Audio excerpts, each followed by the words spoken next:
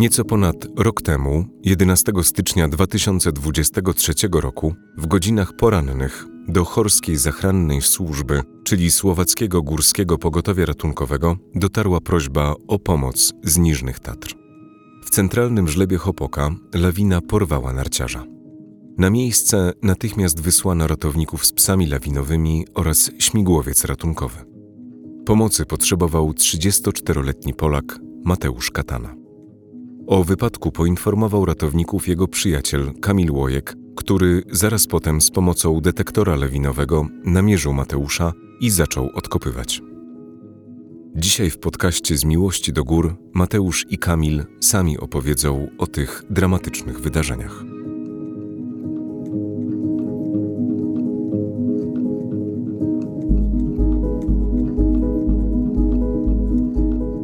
Dzień dobry, przy mikrofonie Bartek Solik. Słuchacie 108 odcinka audycji Tatrzańskiego Parku Narodowego.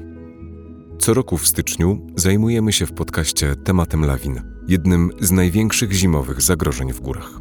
Od kilku dni na Kalatówkach w Tatrach działa lawinowe centrum treningowe PZU, gdzie w praktyce można sprawdzić, jak skutecznie poszukiwać zasypanych przez lawinę. Tatrzański Park Narodowy w ramach akcji Lawinowe ABC od ponad 10 lat promuje bezpieczną turystykę zimową.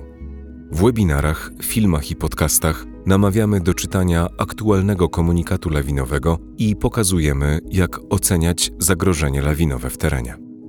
Fachowcy zachęcają do używania sprzętu lawinowego i przede wszystkim namawiają do uczenia się, jak korzystać z detektora, sondy i łopaty lawinowej.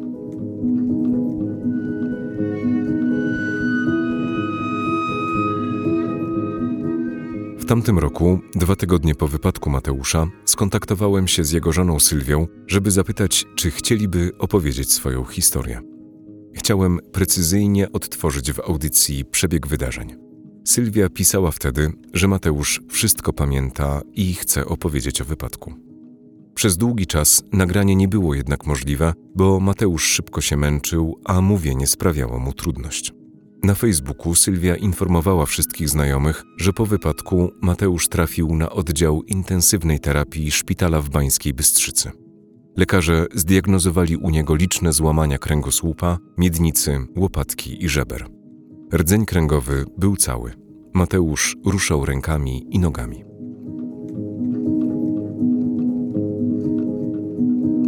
Po wielu skomplikowanych operacjach przez kolejne miesiące Mateusz powoli wracał do zdrowia. W lawinie odpalił plecak lawinowy, który utrzymał go na powierzchni.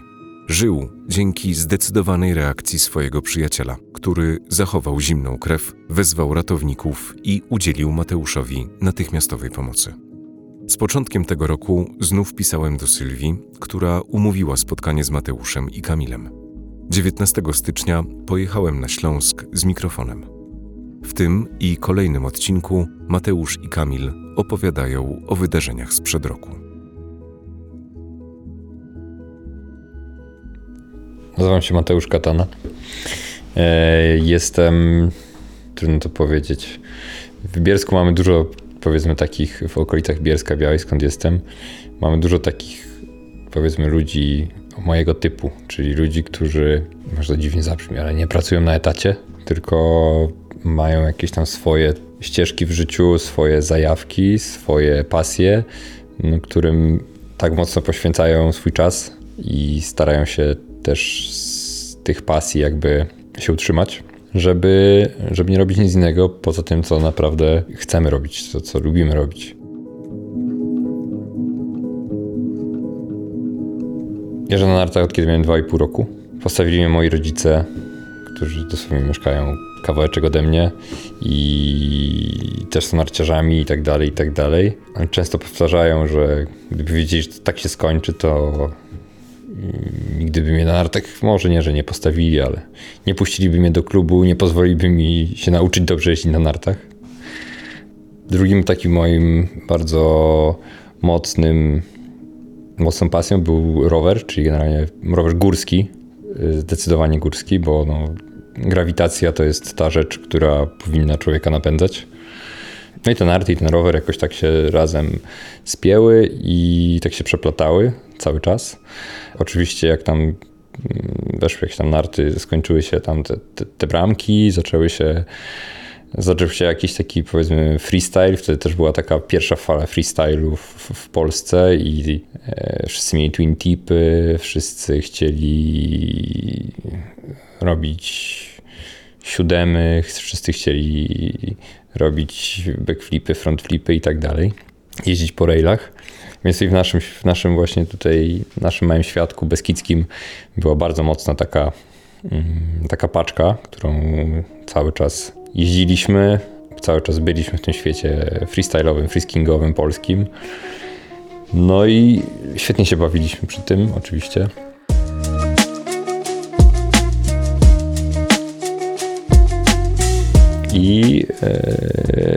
No i naturalną rzeczą było to, że trzeba było jakoś zdobywać sobie środki do życia, więc od razu poszła instruktorka narciarska. Tak, była takim automatycznym tematem, że jak trzeba zarobić na wyjazd na lodowiec, jak trzeba zarobić na wyjazd na jedne zawody, gdzieś tam na drugi, gdzieś tam sobie skoczyć na Kasprowy, czy chce się mieć jakiś, wiadomo, jak to młodzież w wieku tam 19, 18, 20 lat, no to trzeba pomyśleć o tym, żeby tę kaskę sobie zarobić, więc ta instruktorka narciarska tak przyszła od razu tak bardzo dynamicznie no i zacząłem po prostu być instruktorem.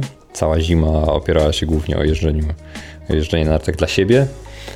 Potem ta część, powiedzmy, ferie, które mocno były wypełnione tym takim instruktorskim jakby sznytem. No a później też wiadomo, wczesna wiosna, no to głównie dla siebie. W ten sposób sobie ja żyję, ja funkcjonuję. No, mam piękną rodzinę, czyli moją żonę, Sylwię Katanę, potocznie zwaną Syską. Poznaliśmy się w taki bardzo trywialny sposób, taki bardzo, powiedziałbym, mało spektakularny, czyli jeszcze, powiedzmy, przed tym, jak złapaliśmy świadomość tego, że chcemy robić w życiu to, co naprawdę lubimy, to jak mieliśmy też taką normalną pracę, że tam pracowaliśmy gdzieś tam w jakimś sklepie, w centrum handlowym czy coś i po prostu poznaliśmy się wspólnie pracując dość krótko, de facto pracowaliśmy razem, ale poznaliśmy się wspólnie pracując, no i tak jakoś się to zaczęło i jesteśmy 12 lat po ślubie, więc to jest sporo czasu, biorąc pod uwagę, że ja mam 35, moja żona 36, no to ten ślub nam dość wcześnie wjechał, ale moja żona jest jakby niesamowitą dla mnie podporą i motywacją do działania, bo jest wulkanem energii. Mamy 2 cudownych dzieci, 5-letnią Kalinę i 2-letniego Beniamina. No dzieciaki są, ja o nich mówię, zadyma i zawierucha, więc dalej cały czas brniemy w tą naszą stronę jakby spełnienia samych siebie, robienia swoich pasji.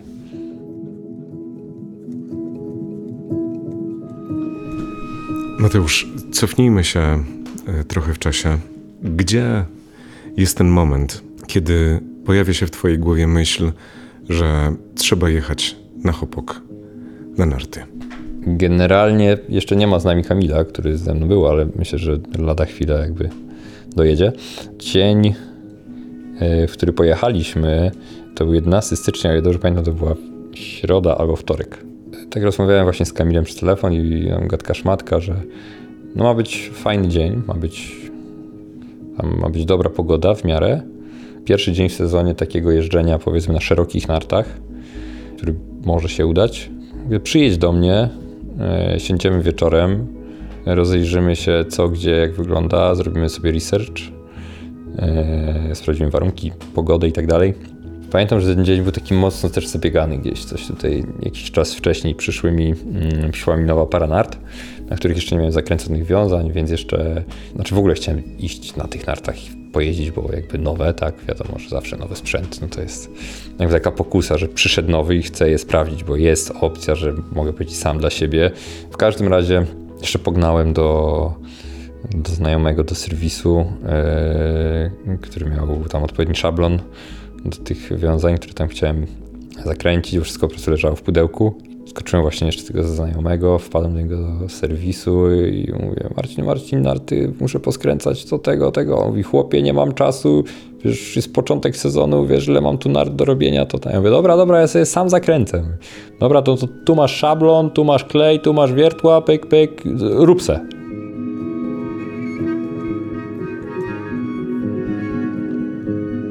Poskładałem te narty, tam fokę miałem z jakichś tam jeszcze innych nart, więc gdzieś tam ją lekko przytrymowałem jeszcze, bo mówię, nie wiem, gdzie pójdziemy zupełnie jeszcze.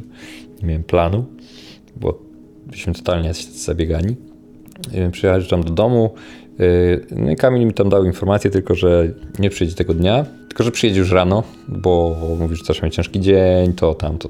Ja mówię, dobra, no to słuchaj, to ja rzucę okiem jeszcze na te waruny, no i coś wymyślimy. Okej, dobra. Ja mówię, jak ci się powiedz taka opcja, żeby skoczyć się po prostu rozjeździć na hopok, wziąć normalnie karnet, połoić sobie góra-dół, choćby nawet po trasie, czy tam gdzieś coś posmyrać, zobaczymy jaki będzie warun. Jasne, dla mnie super, pierwszy dzień na nartach też, tam coś, nie miałem czasu wcześniej. Stwierdziliśmy, że dobra, no to ja nawet tak tylko rzuciłem okiem, że dobra, ma być słońce. Jakby mówię, dobra, jedziemy, zobaczymy na miejscu, zobaczymy jakie będzie ewentualnie zagrożenie, ale nawet szczerze, nawet nie myśleliśmy o tym, ja nawet nie myślałem o tym, że będziemy jeździć którykolwiek freeride zone czy coś, tylko sobie po prostu pojeździmy, rozjeździmy się, pogadamy, nie widzieliśmy się z 3 miesiące i co. No i rano się spotkaliśmy, Kamil do mnie przyjechał, bo jest z Katowic, więc powiedzmy po drodze. I wskoczyliśmy do niego do samochodu. Ja też wieczorem poprzedniego dnia, pakując się, tak popatrzyłem na zwykły plecak i na plecak lawinowy i tak szczerze powiedziawszy miałem już spakowany ten zwykły, tam ABC i tak dalej, wszystkie rzeczy tego zwykłego plecaka, ale tak myślę, po co kupiłem ten lawinowy plecak? Po co mam ten lawinowy plecak? No po to, żeby go używać. Dobra. Przepakowuję się do lawinówki i przepakowałem się do lawinowego. Ale naprawdę nie mieliśmy jakby takiego, to nie był wyjazd z zamierzeniem, jedziemy łoić żleby na hopoku, tylko jedziemy się po prostu rozjeździć. No i spotkaliśmy się rano z Kamilem, wskoczyliśmy do niego do samochodu, o wilku mowa, a wilk tuż, bo słyszę jego psa. Dobra, idę otworzyć Kamilowi.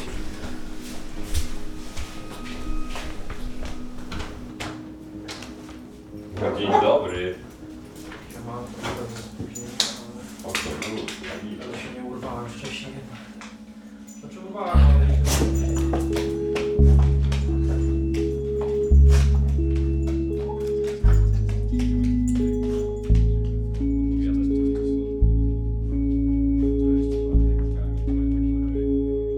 No i Kamil mówi, dobra, okej, w porządku, no to to hopok. Ja mówię, no dobra, no to hopok. No jakoś tam tylko patrzyłem, dobra, 2, nie analizowałem tego, co się działo, szczerze powiedziawszy, za bardzo. Tylko patrzyłem, dobra, 2, coś tam wiało, ale to tam wiało jak w Niżnych Tatrach, no jakby normalne. Będzie spoko, rozjeździmy się, popykamy. No i Kamil przyjechał, siedzimy w samochód. Długo się też nie widzieliśmy w sumie, więc tam mieliśmy o czym pogadać. No i dojechaliśmy sobie na hopok. Elegancko, osprzęciliśmy się, że tak wyrażę. No powiedzmy, że tam 9 z minutami może odbiliśmy karnet.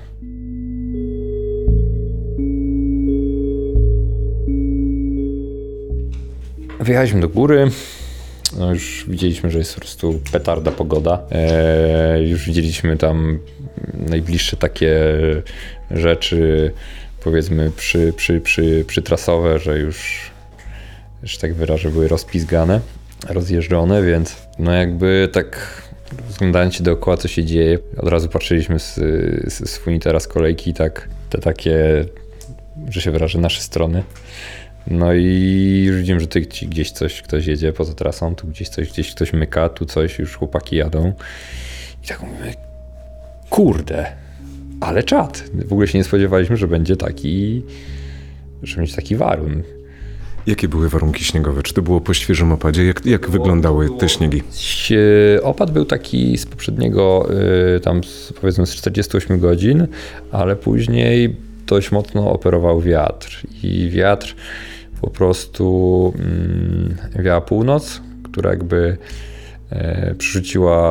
przetransportowała bardzo dużo śniegu. Niestety, jakby było to widoczne. Widzieliśmy jak to wygląda, ja widziałem jak to wygląda.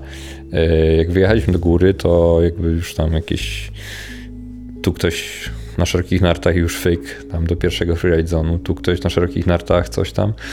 I tak jakby, szczerze powiedziawszy, ja wiem, że może zostanę za to, co teraz powiem, trochę napiętnowany, ale dostaliśmy takiego małpiego rozumu. Ja przynajmniej dostałem takiego małpiego rozumu, że bardzo rzadko się tak zdarzało, bo jeździmy powiedzmy na nartach wspólnie od 15 lat i pierwszy raz w życiu jakby zdarzyło mi się coś takiego, że nie było takiej naprawdę dogłębnej analizy. Nie było sprawdzania pogody kilka dni wstecz i tak dalej. Po prostu z racji takiej powiedzmy pochopnej decyzji tego, co robimy i jakby braku czasu też w poprzednim dniu, po prostu tego zabrakło. Tej naprawdę analizy ewentualnego zagrożenia lawinowego. Komunikat Horskiej był na 2, ale oczywiście uwzględniając mocny wiatr w dniach poprzednich i tak dalej. Tego śniegu nie było dużo. Teren był bardzo słabo wyśnieżony. To był największy problem. No i w każdym bądź razie wyjechaliśmy na górę i tak kurde, petarda po prostu. Ja mówię, dobra Kamilku, to tak tu pykniemy kawałek, zjedziemy tam do tego szerokiego tego żlebu odchodzącego w pierwszy freeride zone, to jest tam szkolny żleb, czy ja dobrze pamiętam. Takie bardzo, bardzo szeroki zjazd. Dojechaliśmy do tego miejsca, gdzie byśmy mogli jechać. Ewentualnie, tak, bo tak zrobiliśmy te pierwsze kilka skrętów po trasie i ja po prostu od razu poczułem, że mam nowe narty. Nazywam się Mateusz Katana i mam felkle katany pierwszy raz w życiu na nogach, o których myślałem od kiedy się pierwszy raz pokazały, że to chyba będzie narta dla mnie i po prostu kurde, robię na nich 3 skręty i pomyślałem, to jest narta dla mnie, jakby super, jest ekstra. No i to wszystko się poskładało, ta piękna pogoda, wiesz, sporo ludzi, którzy jeździli i to się wszystko poskładało na to, że jakby ja dostałem takiego właśnie małpiego rozumu i stwierdziłem, to pykniemy ten szkolny żleb i zobaczymy, nie?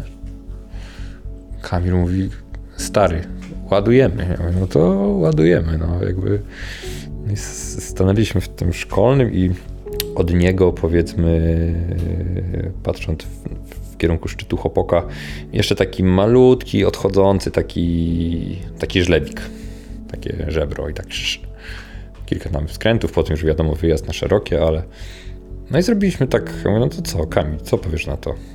Popatrzyliśmy, obejrzeliśmy, tam zszedłem trochę niżej, tam rzuciliśmy okiem, patrzymy już jakieś tam Słowacy, czy tam, nie wiedzieliśmy wtedy, że to jeszcze Słowacy, ale patrzę, jakieś tam chłopaki też zjeżdżają, jakby zaraz, bardzo blisko. No to nie będziemy jechać po tych ich śladach, tylko sobie zjedziemy ten żlebik. No to dobra, to jedziemy ten żlebik. Zjechaliśmy ten żlebik. No było wybornie, było super. Było ekstra, naprawdę. Jak na pierwszy taki strzał z wyciągu, powiedzmy z takiego wyjazdu, który mieliśmy sobie jechać, sobie pojeździć w sumie po trasie albo coś, ale to pykniemy, zrobiliśmy ten żleb. Śnieg był fajny, nie był taki gips, nie był taki sprasowany wiatrem, nie było czuć, że on jest taki właśnie odłożony, że jest taki mocno, nie był tępy, nie miał takiego uczucia śniegu przenoszonego przez wiatr. No i generalnie super. Zjechaliśmy na dół, zajawa 1000. Spotkaliśmy tam tych Słowaków jeszcze. No i sam, że to peknie, dobre, to tego. Pogadaliśmy z tymi Słowakami. No i tak rozglądamy się po tej ścianie razem z tymi Słowakami. Coś tam gadamy, że tu to może być, ale to, a tam tego. Mówię, ty Kamil, oni nam tu zaraz ten następny żlebik rozpykają. dawaj, ładujemy przez ten las na dół i po prostu pyk, pyk do wyciągu, do funitera na górę i po prostu ładujemy następnie, że jak nie będzie śladów, to ładujemy po prostu następny. No i jak powiedziałem, tak zrobiliśmy. Daliśmy do wyciągu, jedziemy do góry, no i zobaczymy, to co, zrobimy ten następny. Jak nie będzie śladów w nim w ogóle, no to pykamy ten następny żlebik. Czy w międzyczasie wysyłałeś wiadomości albo zdjęcia do Sylwii? Ja wiedziałem, że ona jest jakby zajęta i tak dalej. Zresztą ona też była taka gadka właśnie wieczór wcześniej wtedy, jak mówiłem, że się pakowałem i spakowałem się najpierw do zwykłego plecaka, a potem to wszystko przepakowywałem do lawinówki i właśnie Sylwia podeszła do mnie i mówi tak, żebyście mi się nie ważyli żadnych żlebów ładować, ani takich rzeczy, nawet się tam nie kombinujcie. Mówię, no, czy no przecież wiesz, nigdy nie kombinujemy, jeżeli to nie ma jakby sensu, jeżeli to jest, nie będziemy szaleć, spokojnie. No ale oczywiście okazało się, że jest jak jest i no i jedziemy do góry na tym wyciągu. Jedziemy do góry, patrzymy, no, że tam też ktoś tam się porusza w tych rejonach takich freudzonowych. No i mówię, no jeszcze nie ma tam dosłownie ten żleb, który my jechaliśmy i żleb wyżej. Ile to było dalej? No za jedną granią, tak? Za jedną taką grańką, grzędą, taką małą formacją skalną. No dosłownie ile? 10 metrów? 15? 10-15 metrów dokładnie z miejsca, w którym startowaliśmy wcześniej. Zjechaliśmy cyk, ja tak się ustawiłem, też tak troszkę zszedłem tak niżej.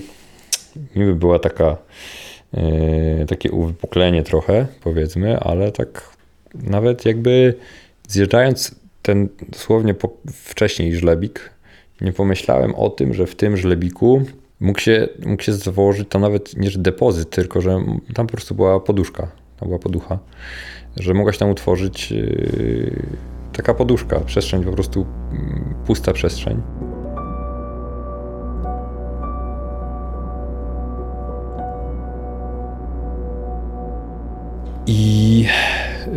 No i co, no tak jakoś stanęliśmy, gadka szmatka, jeszcze Kamil mówi, że ja mówię, dobra, to ja jadę tego.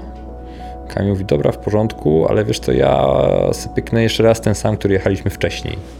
Ja mówię, no dobra, no tak czy jak wyjeżdżają na dokładnie tą samą połać, one się jakby łączą na wyjeździe i tak dalej, więc ja mówię, no to Kamil, widzimy się na dole i co, zbijamy piąteczkę i ogień. I Kamil mówi, dobra, okej, w porządku, wyciągnął jeszcze telefon, to czekaj, zbijamy piąteczkę i dajesz.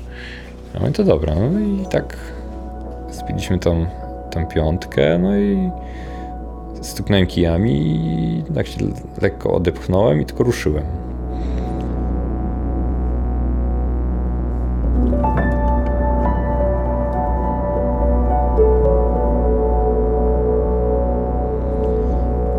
Dosłownie po ujechaniu, nie wiem, z 3-4 metrów, uślizgnięciu się dosłownie, poczułem, że teren po prostu się potem zapada.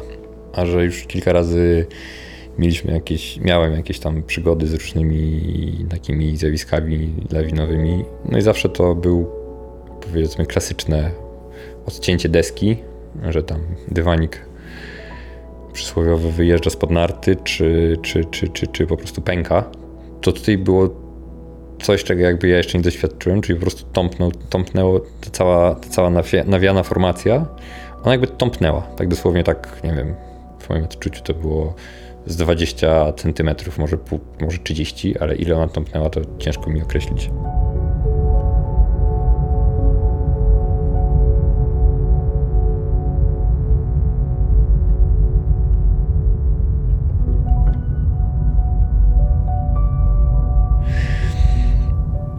No jak tylko to poczułem, to już wiedziałem, że to nie jest super sprawa. I zrobiłem jeden taki, powiedzmy, pseudoskręt w jedną, w drugą, żeby... Wiedziałem, że gdzieś tam będę miał jakieś opcje ucieczki ewentualne z tego miejsca, w które chciałem jechać, ale one były dużo niżej. I jakby wiedziałem, że nie zdążę tam dojechać, żeby wyjechać w prawo lub przejechać przez grań do tego drugiego małego żlebiku, bo po prostu tu były jakieś skałki, tu gdzieś były jakieś skałki wystające, to wszystko było bardzo słabo wyśnieżone. To nie pozostało mi nic innego, jak po prostu szarpnięcie rączki, bo wiedziałem, że już z tym całą masą śniegu lekko zaczynam się przesuwać. No więc po prostu szarpnąłem rączkę, odrzuciłem kiję, no i już jakby przesuwałem się z tym całą masą śniegu tak szybko, że jakby zakryłem twarz. Nie wiem w której sekundzie, w którym momencie zgubiłem narty. No i ja, zasłaniając twarz po prostu rękoma, zacząłem jechać na tej zjeżdżalni. No jedyne o czym tylko myślałem, to żeby po prostu jechać. No ale wiadomo, że jest to niesamowita masa śniegu. Tego śniegu też tam okazało się, że to tąpnięcie uruchomiło bardzo dużo tego śniegu. I to jest niesamowita kurzawa, mielenie i tak dalej. No, jeżeli ktoś kiedyś jechał z jakimś takim większym zsuwem czy mniejszą lawinką, to wie, jak to wygląda. Zasłaniając twarz, tak żeby mieć po prostu w razie ewentualnego jakiegoś zasypania, mieć po prostu przestrzeń, miejsce do oddychania, do jakiejś i tak dalej. Zwinięty w jakiś taki kłębek, podkurczając nogi pewnie pod siebie czy coś. Jak mi tam kotłowało z tą lawiną. No i jedyne o czym tylko myślałem, jak taka lawina, wiadomo, jak jedzie bo ona niestety ruszyła od samego początku, od samej pierwszej sekundy, jak tylko po prostu się uślizgnąłem w ten żleb, a no deniwelacji było tam, jest tam kilkaset metrów, nie wiem. To jest tak, że wiadomo, każda taka jakaś niecka, później jakieś takie wyniesienie, no to człowieka tak trochę jakby podbija i jak mnie tak raz podbiło, to stwierdziłem, tylko przemknęła mi taka myśl przez głowę, w śnieg, żeby nie trafić w skały. No i było w śnieg, ale potem ta lawina po prostu trafiła na taką małą, powiedzmy, ten żleb robił takiego S-a, tak minimalnie zakręcał. Wyrzuciło mnie to. To był taki moment, który chyba widać trochę na tym filmie, który Kamil nagrał, że ten śnieg się tak jakby rozbrysnął. Tam jakby wyrzuciło w powietrze i wtedy już tak znowu mi przeciało przez głowę tylko w śnieg. No ale nie było w śnieg. Tylko było po prostu w skały.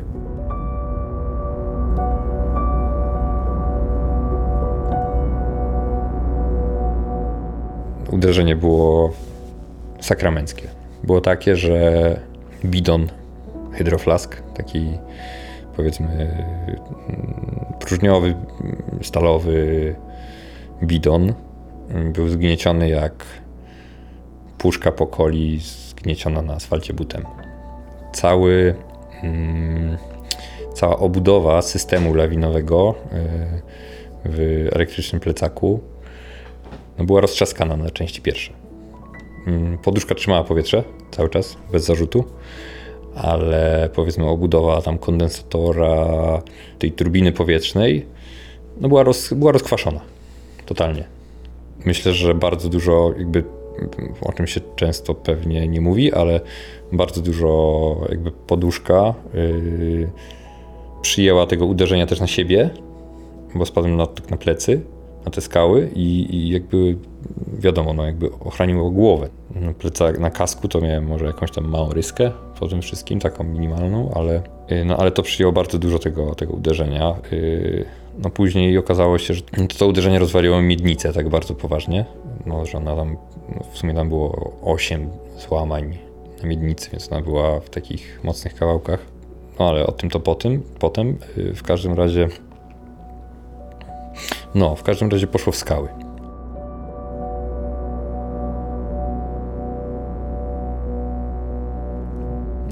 Na samym końcu jeszcze z ostatniej takiej małej jakby formacji skalnej po prostu spadłem, przykulając się po kilku jakichś tam skałach.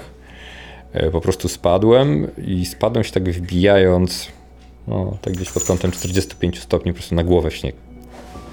I potem dopiero to wszystko, co przez tą eskę przejechało tym żlebem, wjechało na mnie i mnie przykryło. Ja się wbiłem jakby, będąc w miarę przytomny, starając sobie zrobić rękami miejsce, dłońmi miejsce do oddychania i tak dalej, zasłaniając twarz, nos i tak dalej, żeby nigdzie mi nie naciskało śniegu. Czułem po prostu, jak na mnie wjeżdża to wszystko, co wyjeżdża z tego żlebu i tak mnie to dociska jeszcze.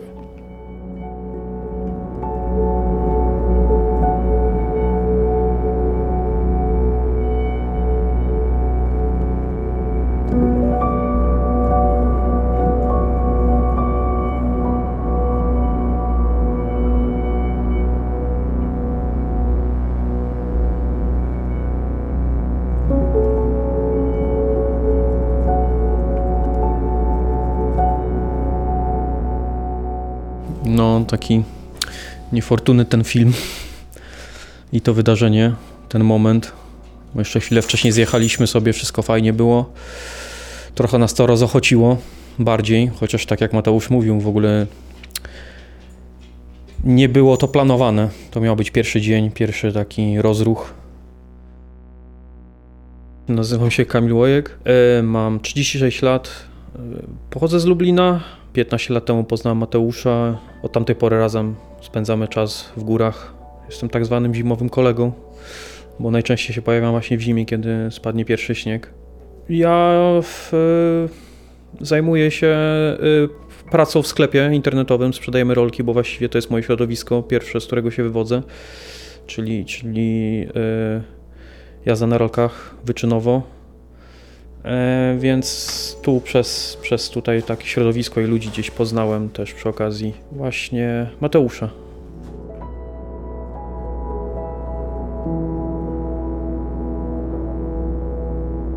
No tak, ten pierwszy zjazd nas trochę tak rozochocił. Stanęliśmy koło tego drugiego, no ja jakoś tak nie do końca pewnie się czułem. Więc tak jak Mateusz mówił, uzgodniliśmy, że on sobie pojedzie tym, a ja pojadę tym szerszym z boku. No i co? No i zacząłem nagrywać ten jego zjazd. No i tak, po kilku skrętach nagle patrzę, wszystko tam pęka. Mateusz próbuje się ratować, ale no, nie ma opcji. Pociągnął za rączkę od plecaka lawinowego, no i usłyszałem dźwięk, jak się odpalił tylko, pompka. No i zniknął tam, tak, bo ten żleb trochę tam zaczął zwężać się, zakręcać. No i tak stoję i tak, no mówię, nie, no to się nie dzieje, jakby. Za chwilę myślę, kurde, dobra, może gdzieś tu zaraz zatrzymał, bo i takie historie były, że gdzieś tam odjechał.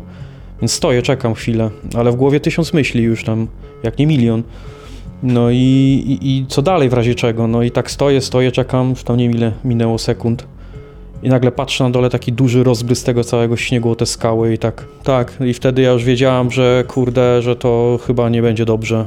Jeszcze tylko to się rozbryzgało, krzyknąłem tam do Matiego, ale nie dostałem żadnej odpowiedzi. No i tak gdzieś w trakcie, jak to się jechało, ja już miałem milion opcji, co tu robić, tak? Myślałem, że trzeba ratowników wzywać, tak? Już jaki numer? Nagle w głowie pustka przez chwilę, a za chwilę mi się przypomniało, że ja zawsze jak wjeżdżam za granicę, zapisuję numery do ratowników bezpośrednio, no więc obejrzałem się dookoła siebie, stał tam jakiś dziadek dosyć daleko, ale on totalnie nie rozumiał, co ja tam do niego krzyczę, no przecież to w sumie Słowak, tak? Gdzieś stoi daleko jakiś stary dziadek, mówię, dobra, no muszę sam działać.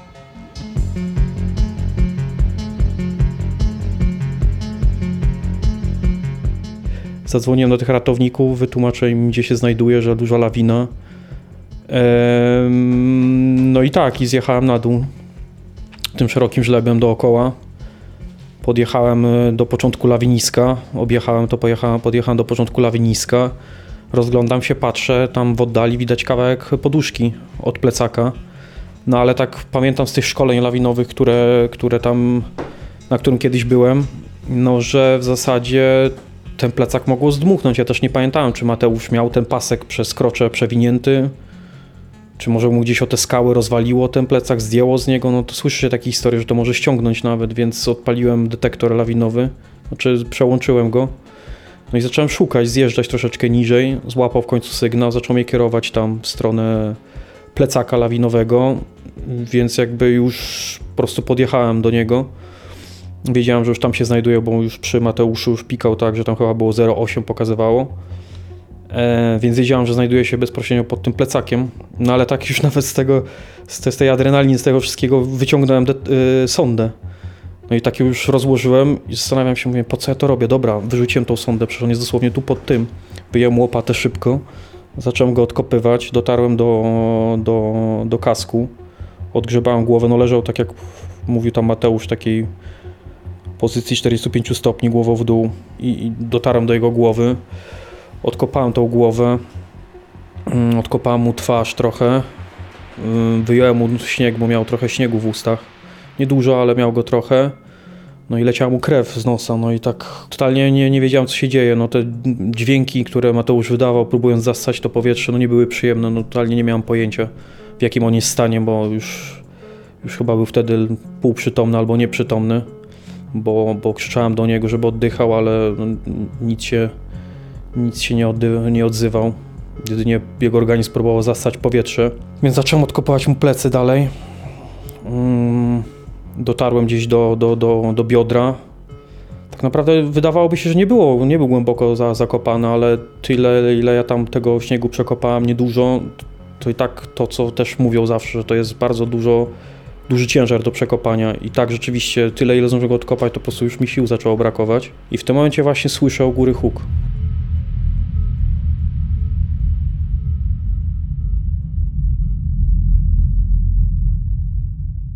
Patrzę, a tam leci kolejna lawina, no i tak znowu te milion myśli.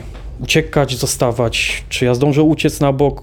No nie, patrzę, czy to dotrze do nas, czy to nie dotrze. No i już taki moment, w którym już nie było nic do rozwiązania, więc po prostu się nakryłem na Matiego.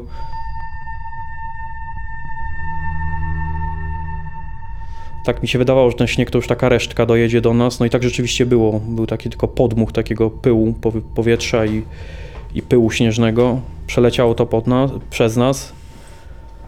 Podnoszę głowę, patrzę, a tam nie wiem ile tych metrów od nas, 10 może, siedzi gość w śniegu do połowy pasa, zakopany, z odpalonym plecakiem lawinowym.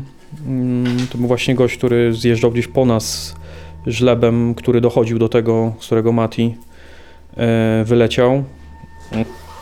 No więc on dosyć gładko zjechał z tą lawiną wtórną. On chyba na początku nie zdawał sobie sprawy, co się dzieje w ogóle, więc zaczął do niego krzyczeć, żeby nam pomógł. I on dopiero tak się otrząsnął chwilę, zobaczył, co tu się dzieje, wykopał sobie tam te nogi i podbiegł do nas, wyjął swoją łopatę, bo miał. No i zaczął mi pomagać odkopywać dalej Matiego nogi, żeby tam odkopać. Mati zaczął odzyskiwać przytomność powoli, bo widziałem, że złapał ten oddech już tak w miarę normalnie. No i w tym momencie zaczął u góry latownika, zjechał na dół, tym też szerokim żlebem, dojechał do nas, z psem właściwie jeszcze, takim ratowniczym. Przepraszam cię, on był podobny trochę z tego co ja pamiętam przynajmniej, tak mi się wydaje, że to był taki też właśnie border collie, taki Australian collie, podobny do mojego psa właśnie.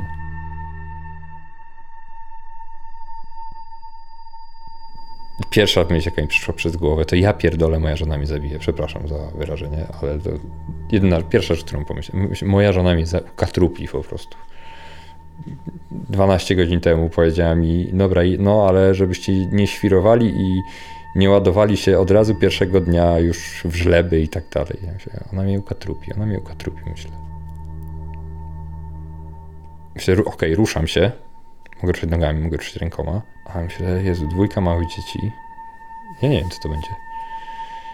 Ale ja byłem zabetonowany w tym śniegu i tak powoli czułem, jak po prostu mój oddech jest taki płytki, szarpany i tak powoli mi się zaczęło robić tak coraz cieplej, tak miękko, po prostu zacząłem tracić powoli przytomność. Ale w tym momencie jakby poczułem, usłyszałem, że coś wokół mnie zaczyna się dziać. I mi jest bardzo ciężko to określić, ile to było czasu, ale poczułem, że coś wokół mnie zaczyna się dziać. Że ktoś koło mnie łazi, i wtedy tylko pomyślałem, Kamil. No i w momencie, kiedy poczułem pierwszy raz lekko łopatę w kask, później poczułem już tylko jakby ręce, dłonie Kamila, który odgrzebywał mi twarz. I wtedy nie wiem, dlaczego się tak stało, ale wtedy na chwilę jakby straciłem przytomność, wydaje mi się, tak. Straciłem świadomość całkowicie w tym na jakiś czas. Następną rzeczą, którą pamiętam, to jest głos słowackiego ratownika, który mówi do mnie: Mateusz, are you okay? Mateusz, are you okay? Takim zdecydowanym głosem. Mateusz, are you okay? I ja wtedy tak jakby się otrząsnąłem i powiedziałem: yes, I'm alive.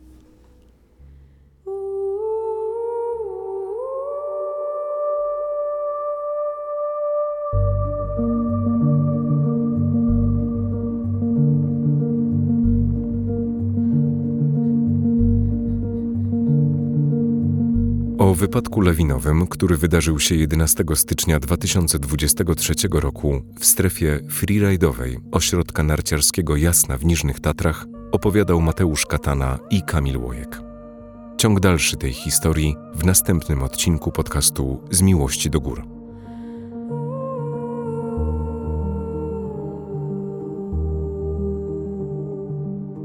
Niżne Tatry to druga co do wysokości, a pod względem powierzchni największa grupa górska u naszych południowych sąsiadów. Na stronie internetowej Chorskiej Zachrannej Służby pod adresem www.hzs.sk można sprawdzić aktualny stopień zagrożenia lawinowego w górach Słowacji. Komunikat lawinowy jest elementem systemu ostrzegania i zawiera przede wszystkim ogólny opis zagrożenia lawinowego. Informacje zawarte w komunikacie stanowią podstawę do własnej oceny użytkownika. Nie zastępują samodzielnej oceny lokalnej sytuacji lawinowej. Nasze bezpieczeństwo zależy przede wszystkim od nas samych. Ratownicy apelują, aby rozważnie dopasowywać plany do aktualnych i prognozowanych warunków w górach oraz do umiejętności i doświadczenia zimowego.